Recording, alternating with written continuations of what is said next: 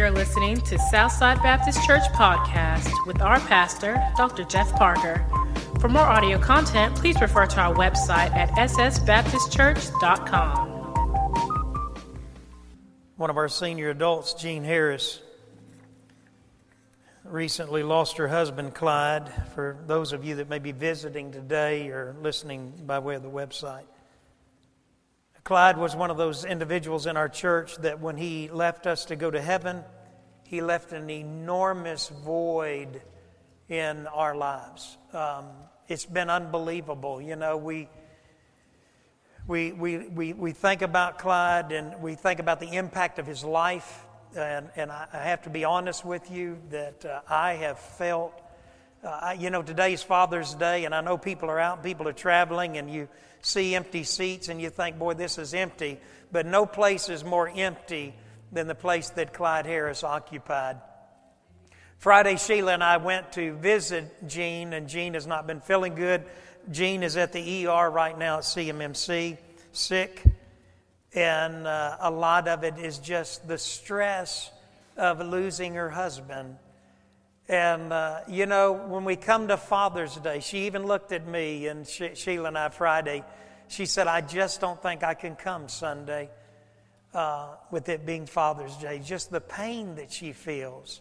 And I couldn't help but smile because so many times Jean and Clyde, I've known them now for 16 and a half years, Clyde would be pulling a bunch of mess, doing a lot of silly stuff, and she'd say, now Daddy, and then she'd kind of admonish him a little bit, slap his wrist, but they just had a special relationship. But Jean is at the ER right now. We want to pray for her because, and you may feel like that, you may be struggling today. This is Father's Day, and it may be a difficult day for you. So let's just take a moment and go to the Lord in prayer.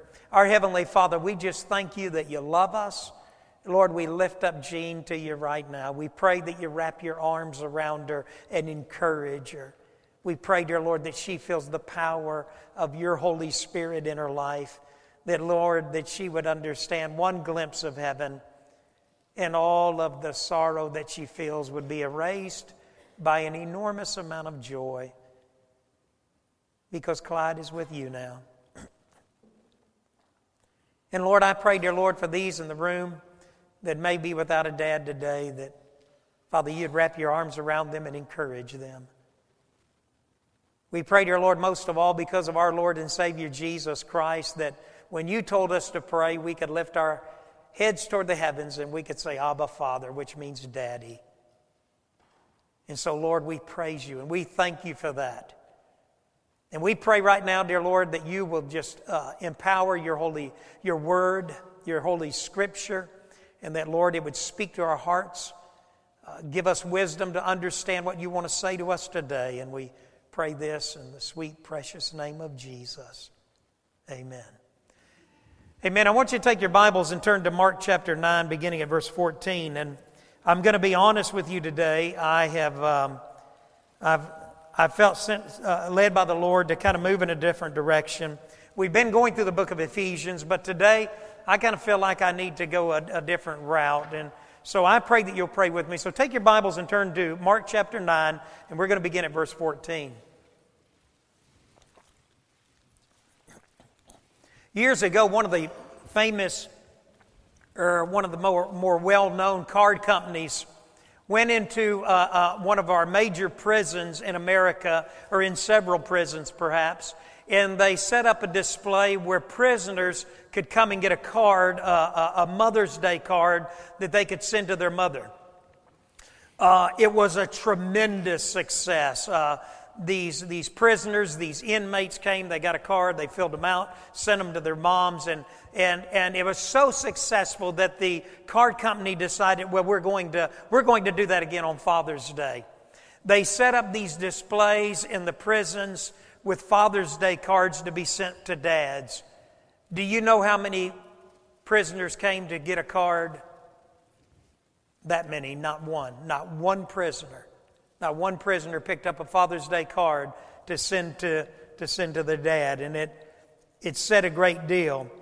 Today I want to speak to you, and I want to take a moment, and we're going to look at what I say, or what I call a distraught dad. So if you have your Bibles, turn to Mark chapter 9, and we're going to pick up there, Mark chapter 9, beginning at verse 14. It said, when they came to the other side, when they came to the other disciples, they saw a large crowd around them and teachers of the law arguing with them. As soon as all the people saw Jesus, they were overwhelmed with wonder, and they ran to greet Jesus. "What are you arguing about?" Jesus asked. A man in the crowd answered, "Teacher, I brought you my son, who is possessed by a spirit that has robbed him of speech, and wherever he seizes him, it throws him to the ground. He foams at the mouth, he gnashes his teeth, and he becomes rigid. I asked your disciples to drive out the spirit, but they could not." "O unbelieving generation," Jesus replied, "how long shall I stay with you? How long shall I put up with you? Bring the boy to me." So they brought him. When the spirit saw Jesus, it immediately threw the boy into a convulsion. He fell to the ground. He rolled around. He began foaming at the mouth. Jesus asked the boy's father, "How long has he been like this?" From childhood," he answered.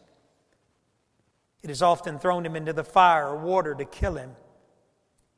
But if you can do anything, take pity on us and help us." "If you can," said Jesus. "Everything is possible for him who believes." Immediately the boy's father exclaimed, I do believe, help thou my unbelief." When Jesus saw that a crowd was running to the scene, he rebuked the evil spirit. "You deaf and mute spirit," he said, I command you, come out of him and never enter him again." The spirit shrieked, convulsed him violently, and came out. The boy looked so much like a corpse that many said, He's dead.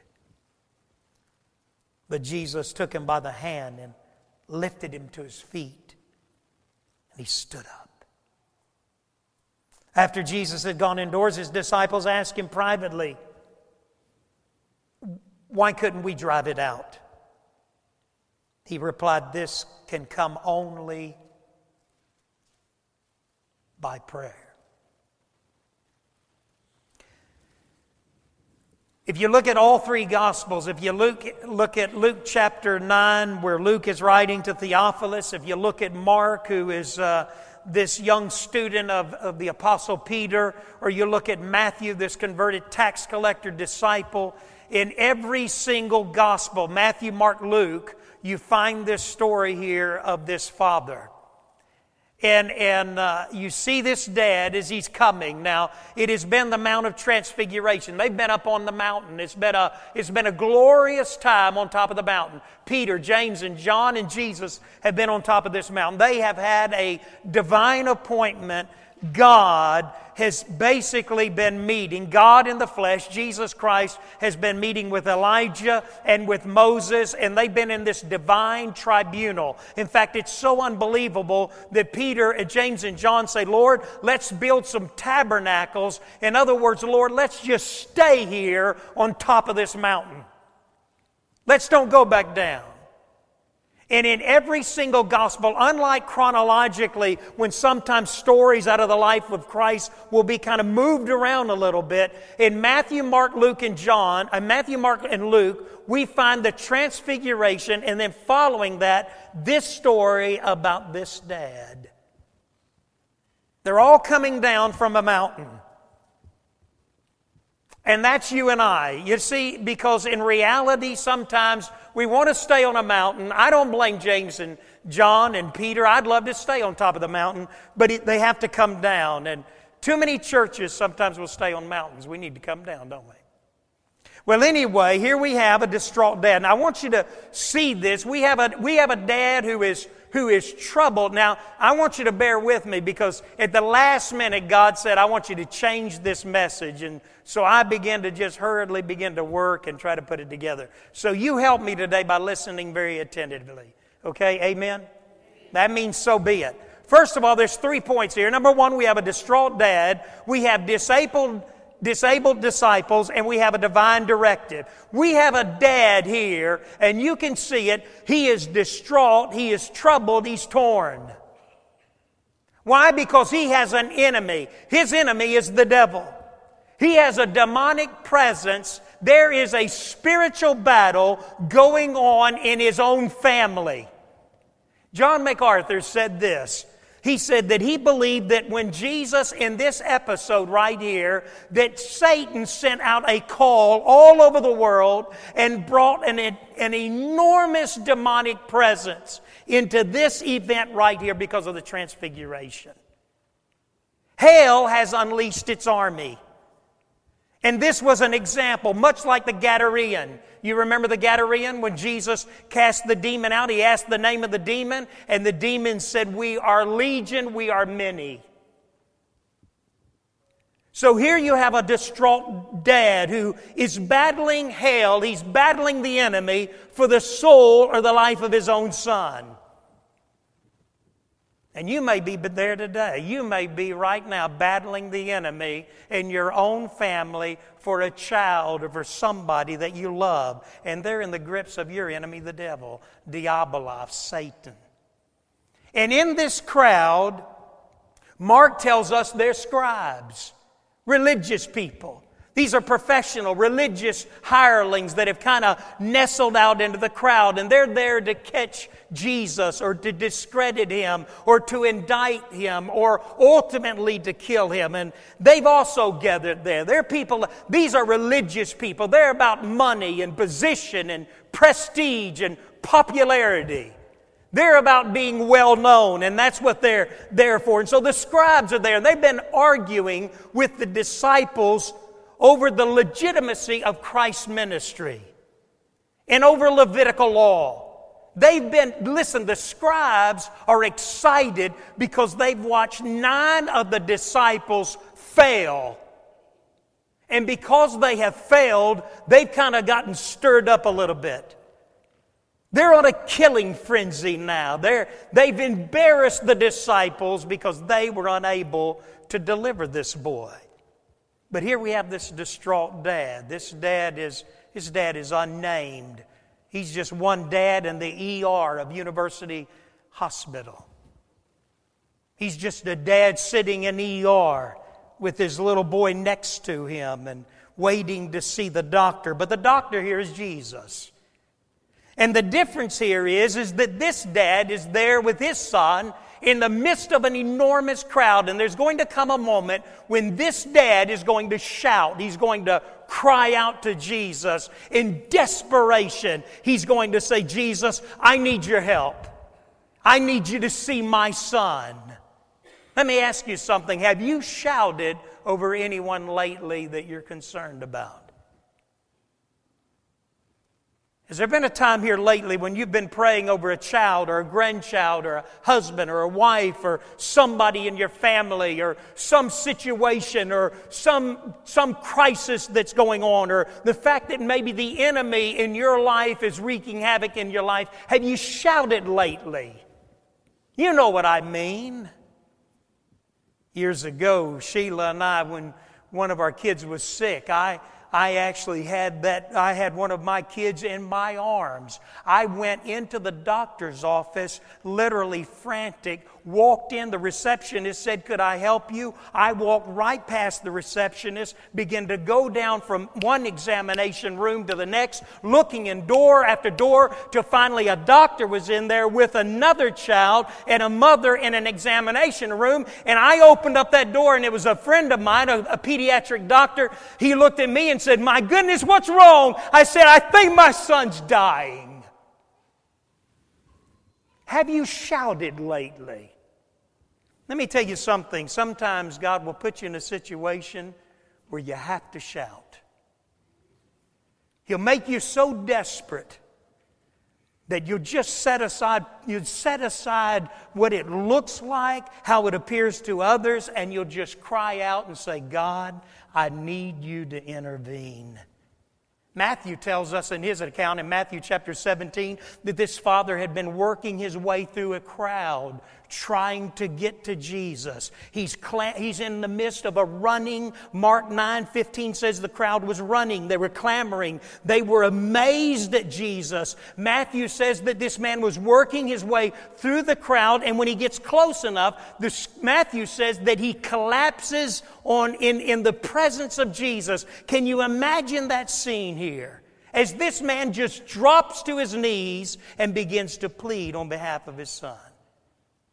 He's shouting, Jesus! Ledge, last Sunday we were on our way home and Ethan was sitting in the back seat, my grandson, and he said, Papa, tell me a story. And Ledge turned and looked at me and he said, Dad, you're going to have to give us a break. He said, these Megatron stories are getting too much. You see, Megatron is the bad guy, and Optimus Prime and Bumblebee are the good guys. And so I'm always making up little stories and telling my little grandson, because he likes them, Transformers stories. And yet, Ledge was saying, Dad, we're trying to teach him what's real and what's make-believe. We need to be talking to him about Jesus. And my friend, it was a friendly, godly slap on the hand of a grandparent that says, Dad, I need you to help me here. So I thought, well, I'm going to do things a little different. Ledge didn't know it, but I told him the story of Bartimaeus, blind Bartimaeus, and how Bartimaeus was in a crowd, and how Bartimaeus, and I looked at Ethan at one point, and his eyes were this big, and he said, what happened next? And I said, well, Bartimaeus just stood up, and he shouted, and he said, Jesus, thou son of David, have mercy on me. You see, this dad was shouting. He wasn't concerned about anything else. Has there come some time in your life that God has collapsed you, caused you to fall to your knees in desperation and say, God, forget all the frivolous details of my life. God, I need you to intervene right now. Matthew says in his account that this man called him Lord. In fact, Mark and Luke do not mention this. That he calls him Lord in the sense of meaning when he was saying, Jesus, you have the power, and you have the power over demons. Let me tell you about demons.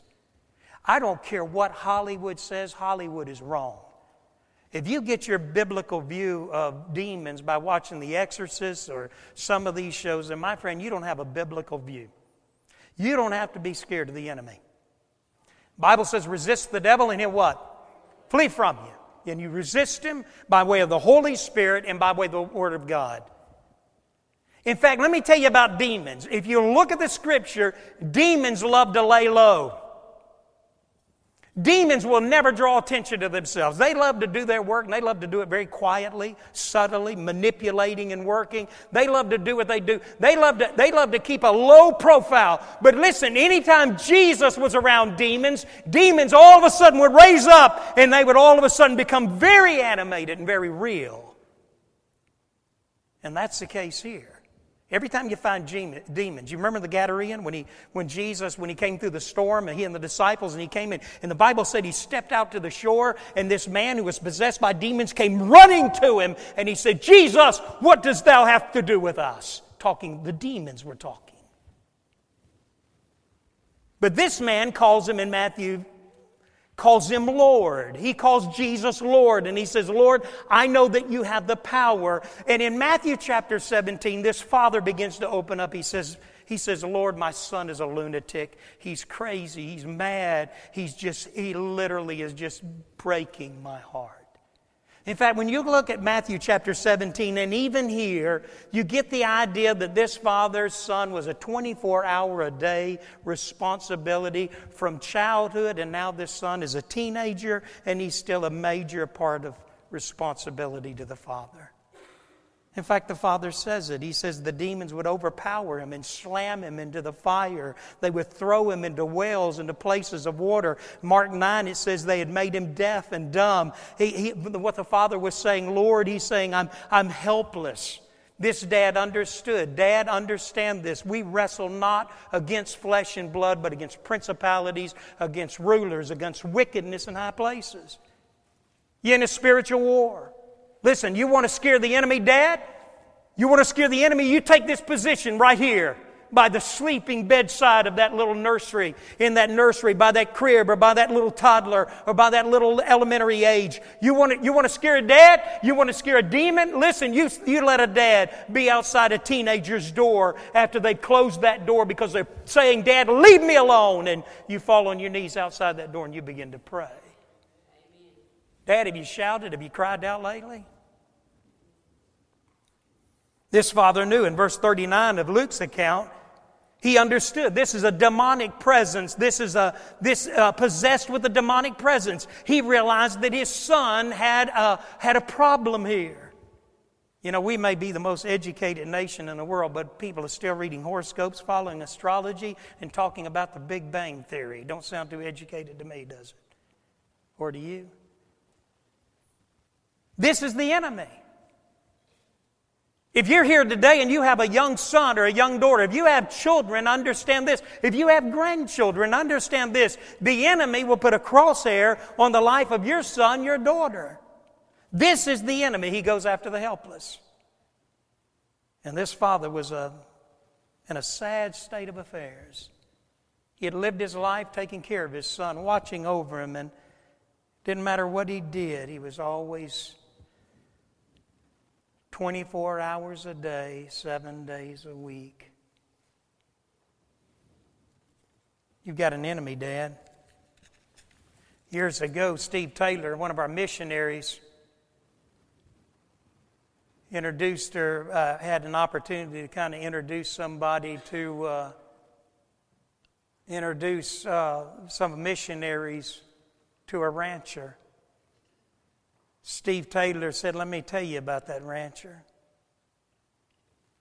He said that rancher one day he and his son, this is in Zimbabwe, Africa, were taking a boat and they were dropping it into the Zambezi River. As they were bringing that boat into, well, no, it was when they were loading the boat back up. He said they'd been out fishing, a father and his 16-year-old son. They'd been out fishing, and when they came back, the father went up to get the truck, pulled the trailer back down there to pull the boat back up onto the trailer. He told his son, he said, they began to pull it up, and he told his son to go back and lock the engine up. He said, son, it feels like, go back there and lock the engine up. The engine's down. So the boy climbed across the bed of the truck, climbed across the end of the boat, and got into the back of the boat, came to the back of the boat. And when he reached down, this rancher said this. He said when his son reached down to unlock, to flip that motor, that outboard motor up, he said all of a sudden he heard his son scream, and he was gone. He said a croc had come up and grabbed his son right here and pulled him down in the water. He said he never saw his son again. Every parent listened to me closely. Every parent who listens by website. That's exactly what the enemy will do to your children. Your enemy doesn't show any mercy because they're babies or toddlers. Your enemy doesn't show any mercy because they're elementary age. You have an enemy, and that enemy, John 10:10, Jesus Christ said he comes to kill, he comes to steal, he comes to destroy. You have an enemy. And for whatever reason, this enemy had wreaked havoc in the life of this dad. He's a distraught dad. And when he finally comes to the Lord, he says, Lord, I need you. I need you to pay attention to my son. He uses a word here in the Greek, epiblepo. Epiblepo. It's the picture of special attention. What he was saying is just like me walking into a doctor's office and saying, forget this kid you're looking at right now. I need you to pay special attention to mine. So this father cries out and he says, Lord, in Matthew, he said, Lord, I believe. He had faith in the person. He had faith in the teaching of Christ. He says, Lord, pay special attention because, and the Scripture says this, each one of them bring this out. He's the only son. Well, no, Luke brings this out. Luke says he's the only son, that this father is holding his son, or somehow he's bringing his son before the Lord. He's collapsed now on his knees, and he says, Lord, he's crying out, he's shouting, and he's saying, Lord, pay special attention. I know that there's a crowd of people here, and I know there's other needs, but Lord, pay special attention to my son. He's my only son. He's my only child. He's my hope. He's my legacy. He's my name. He's everything. He's bringing His only begotten Son to the only begotten Son of God.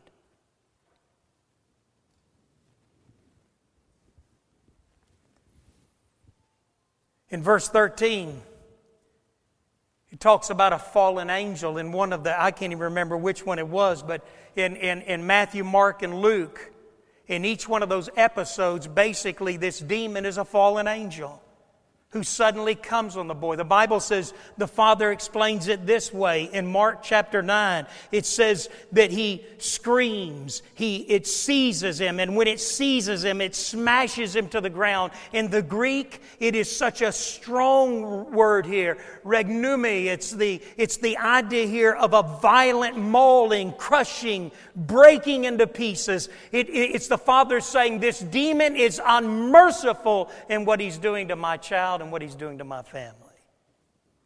And he goes on to make this statement. He says it scarcely leaves him. Never gives him a break. Never gives any of us a break. And he makes this statement. He said, I begged your disciples.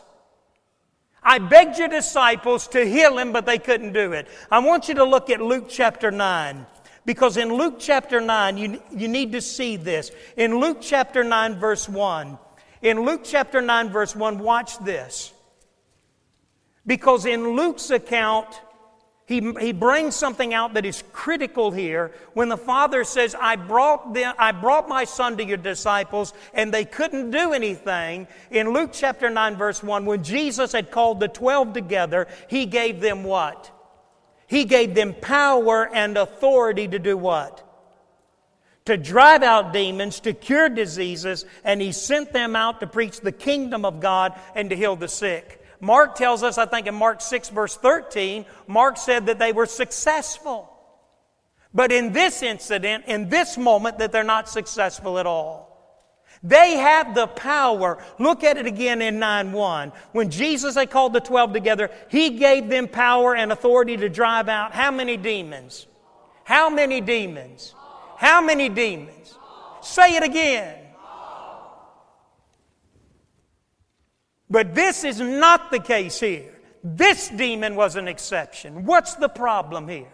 You see, the problem here doesn't have anything to do with this Father. It doesn't have anything to do with this Son. It doesn't have anything to do with the crowd that is gathered here. He has pulled His disciples, those 9 blockheads. He said, guys, come here, because the problem here is not with the demon. The problem is with your faith. And that's what He's going to say in a moment. He gave them power to handle any situation they would come in contact with, but in this particular situation, they failed. So we not only see a distraught dad, we see disabled disciples. How many times do people come to the church? I can tell you this much, folks, this health and wealth theology that is literally promoted all over this community of name it, claim it kind of junk will not get you through the difficulties when suffering comes to your life.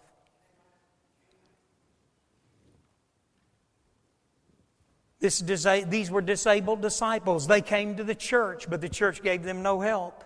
In Matthew 17, 19, and 20, if you look at that conversation there, they begin to ask Jesus, why could we not do it? In fact, take a left and go over there in Matthew chapter 17. Look for yourself. Matthew 17, 19, and 20. They later come to Jesus. Isn't this great? They come to Jesus in verse 19. I think that's right.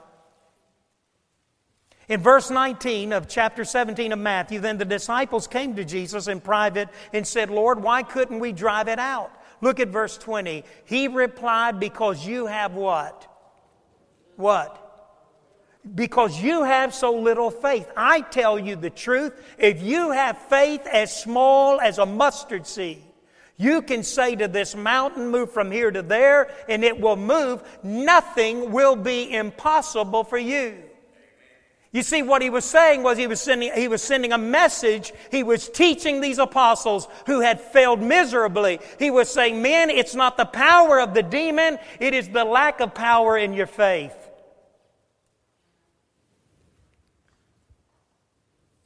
How many times do you and I fail because we lack faith. What he was saying to these disciples from Luke 9:1 over to the end of Luke, what he's saying to these disciples is this: you have the power. Where you failed, you didn't have the faith. And faith is power. I love Jesus. You know what I love about Jesus was how Jesus would handle demons, the devil. You know how he usually handled them? Shut it up. You remember, in fact, he uses the same terminology. You remember in the storm when the disciples were all afraid and upset, and they began to be, really afraid, and they went running, and Jesus had fallen asleep, and they went and woke Jesus up, and they got mad, said, "Jesus, don't you care that we're about to perish?" And Jesus gets up, he walks up to the front of the boat, and he looks out, and you know what he says to the storm? Shut it up. He speaks to the storm exactly the way he speaks to demons. Shut it up. Not another word. Don't you love that? Don't you love that as a parent when you have that kind of power? Shut it up. Hey, you better have it while they're small, because if you don't, they'll make your life hell on earth when they get older. Shut it up. I don't hear another word. Boy, when my dad said that, shut it up, I don't want to hear not another word. That was it. And that's the way Jesus spoke to demons. And so Jesus admonishes these disciples publicly because they failed publicly. In fact, in one account, I think it's in Luke, he calls them a perverted, and meaning twisted or distorted. In other words, what he was saying is, listen, you have failed to have faith because your image of God is all twisted and distorted, and we've got to get that straight. Wow. He basically says of the whole generation, the contemporary generation in the Greek, he uses the idea, he says, all of you lack faith. O ye of little faith, just believe me, is what he's saying. Is he putting you in a situation that is requiring more faith than you have right now? Good. So Jesus then looks and he says these words, and I love these words. He says, bring your son here. Jesus now takes over. There's complete chaos. The 9 disciples they've been embarrassed publicly. The scribes, they're on a feeding frenzy. The crowd is confused. This father is sitting there collapsed on his knees, as Matthew 17 says. He's holding his son, and all of a sudden Jesus says to the father, bring him here to me. You see, I can tell you this much. You know what some of us do? We go to everybody but Jesus. We go to everybody but Jesus. One day the kids were talking and said, "Do you remember that time on the mission field in Zimbabwe when Amy got choked on a chicken bone? You remember that time?" Yeah, I remember that time. I remember it well because I was shoving my hand down her throat getting that bone out. Do you remember that time? Let me say this. There were a lot of times on the mission field you couldn't call an ambulance. You couldn't rush to the hospital. All you could do was pray. You could take what action you could, and then you just prayed. My friend, could God be putting you and I in a situation to where all we can do is pray and trust God? Jesus says, bring him here to me. Bring him here. And maybe you need to do that. And so finally we have here a divine directive. One writer made this statement. He is teaching the apostles if they believe. But he goes on to say, he is teaching the apostles if they believe or if they have faith. But if they don't, then God will not answer their prayers, because if he answered their lack of faith, he would, listen to this, he would reinforce their doubt. Hear me, stay with me here, this is critical, and we'll close in a moment. Sometimes we pray and we ask God to intervene, and sometimes God doesn't do it maybe as quickly as we want. And sometimes we give up. Men ought always to pray, Luke 18:1, and never give up. But sometimes we give up. We grow tired. We quit asking God. Or we begin to struggle. Our faith is struggling. Maybe we don't have enough faith. Maybe God is waiting for that measure of faith to increase. So the faith is not there. We don't believe God. We don't trust God. We're not trusting God. We're not waiting on God. I'm speaking to myself as much as anybody. God is waiting on us to learn the lesson of faith. Now, if God answered your prayer or my prayer when we had little faith or we were filled with all kinds of doubt, listen, He would be reinforcing our doubt. God is trying to help you and I understand. He was trying to help these disciples to understand that it is only by faith. Jesus is so casual here. He's so quiet. Bring the son to me. I love it. He looks at the Father and says, how long has he been like this? Because when the Father brings the Son, as he's coming to Jesus, all of a sudden the demon takes the Son, and in the Greek it says he slams him, he body slams him to the ground, and this Son goes into this convulsion. He goes into this seizure. He's completely out of control. And here Jesus says, how long has he been like this? Bring him here to me. How long has he been like this?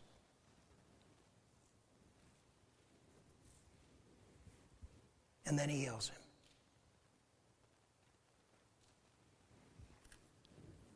Sometimes you and I, in all honesty, and believe you me, this morning, there were a lot of other messages. I was prepared to preach a different message. God told me to go another route. Why, I don't know. I may not be as prepared as I ought to be because God chooses to change the direction. But I can tell you this much. The need in all of our lives is to take our problems and to bring them to Christ. And when we bring them to Christ, to believe and to have faith and to trust that He can take care of whatever we bring to Him. Did you hear that? In other words, whatever problem we have, it may be a spouse, it may be a child, it may be a loved one, it may be somebody. The enemy may right now be making havoc of your life, of your health, of your relationship with your children and your marriage. It may be because, see, you have an enemy out there. And he's going to do anything that he can to discourage you and to disqualify you. The enemy's going to be working in every way possible to affect your life. If he can't steal your salvation, which he can't do, he'll keep you from being saved. My friend, he'll steal the joy of your salvation. You and I have an enemy. And the only thing that we can battle against that enemy is with the Word of God in faith, believing and trusting God. You and I are just simply like the Father coming to God and saying, God, here it is. You may do it 1,000 times. God, here it is. You may say, God, I've been here 100 times with this son, with this daughter. Here they are again. God, here I am again, God, with my job situation. Here it is. Here I am with my education. God, here I am with my future. And you repeatedly just keep coming and coming and coming to God. And believing and trusting and knowing in your heart that one day God will say, okay. Do you know Him? I'm going to ask you to stand with heads bowed and with eyes closed.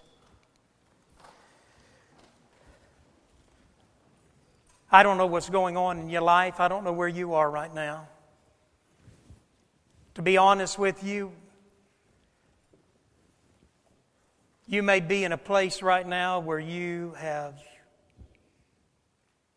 life is consumed with something that is just taking every bit of energy, every bit of your time.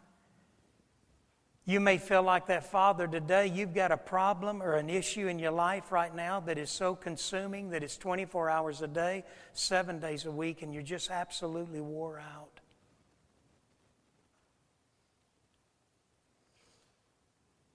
And you may think to yourself, God, why come one more time? Why bring this to you? You haven't answered yet. With heads bowed and with eyes closed, could I share something with you? God always answers prayer. Did you hear that? God always answers prayer. And whatever prayer you have right now, God's ready to answer it. Our Heavenly Father, we just pray right now, dear Lord, even as we're here before you, dear Lord, there may be some here that, in all honesty, Lord, they're not saved. And dear Lord Jesus, they need to reach out in childlike faith, and they need to say, Lord Jesus, come into my heart. Forgive me. Be my Lord, be my Savior. Father, there may be others here today that, dear Lord, they're tired. They've been worn out by a problem. Maybe a problem child, maybe a problem marriage, maybe a problem at their workplace and their job, maybe at school. Maybe something that, dear Lord, they're just wore out. 24 hours a day, 7 days a week. They're like this, Father, they're just collapsing. And they're just saying, Lord, I'm just so tired. Lord, I'm tired. And Lord, we just pray, dear Lord, that you wrap your arms around them. That you whisper in their ear right now, bring that problem to me. Bring it here. Leave it here at this altar. Some of us, dear Lord, we leave a problem at the altar and then we pick it up again. This Father, I believe, was willing to just lay his son at the feet of Jesus and say, Lord, I can't carry this anymore. There may be a problem in this room, dear Lord, that somebody says, I can't carry this anymore. And they just need to lay it at your feet. They don't need to pick it up again. Father, there's an enemy out there, and he wreaks havoc in our lives. So, Lord, I pray, dear Lord, that the enemy would be bound today. That, dear Lord, you'd give men and women the strength to resist the enemy by the Word of God and by prayer. And, Lord, would you do something today that only you can do? And we'll give you the glory. We pray this in the name of Jesus. Amen.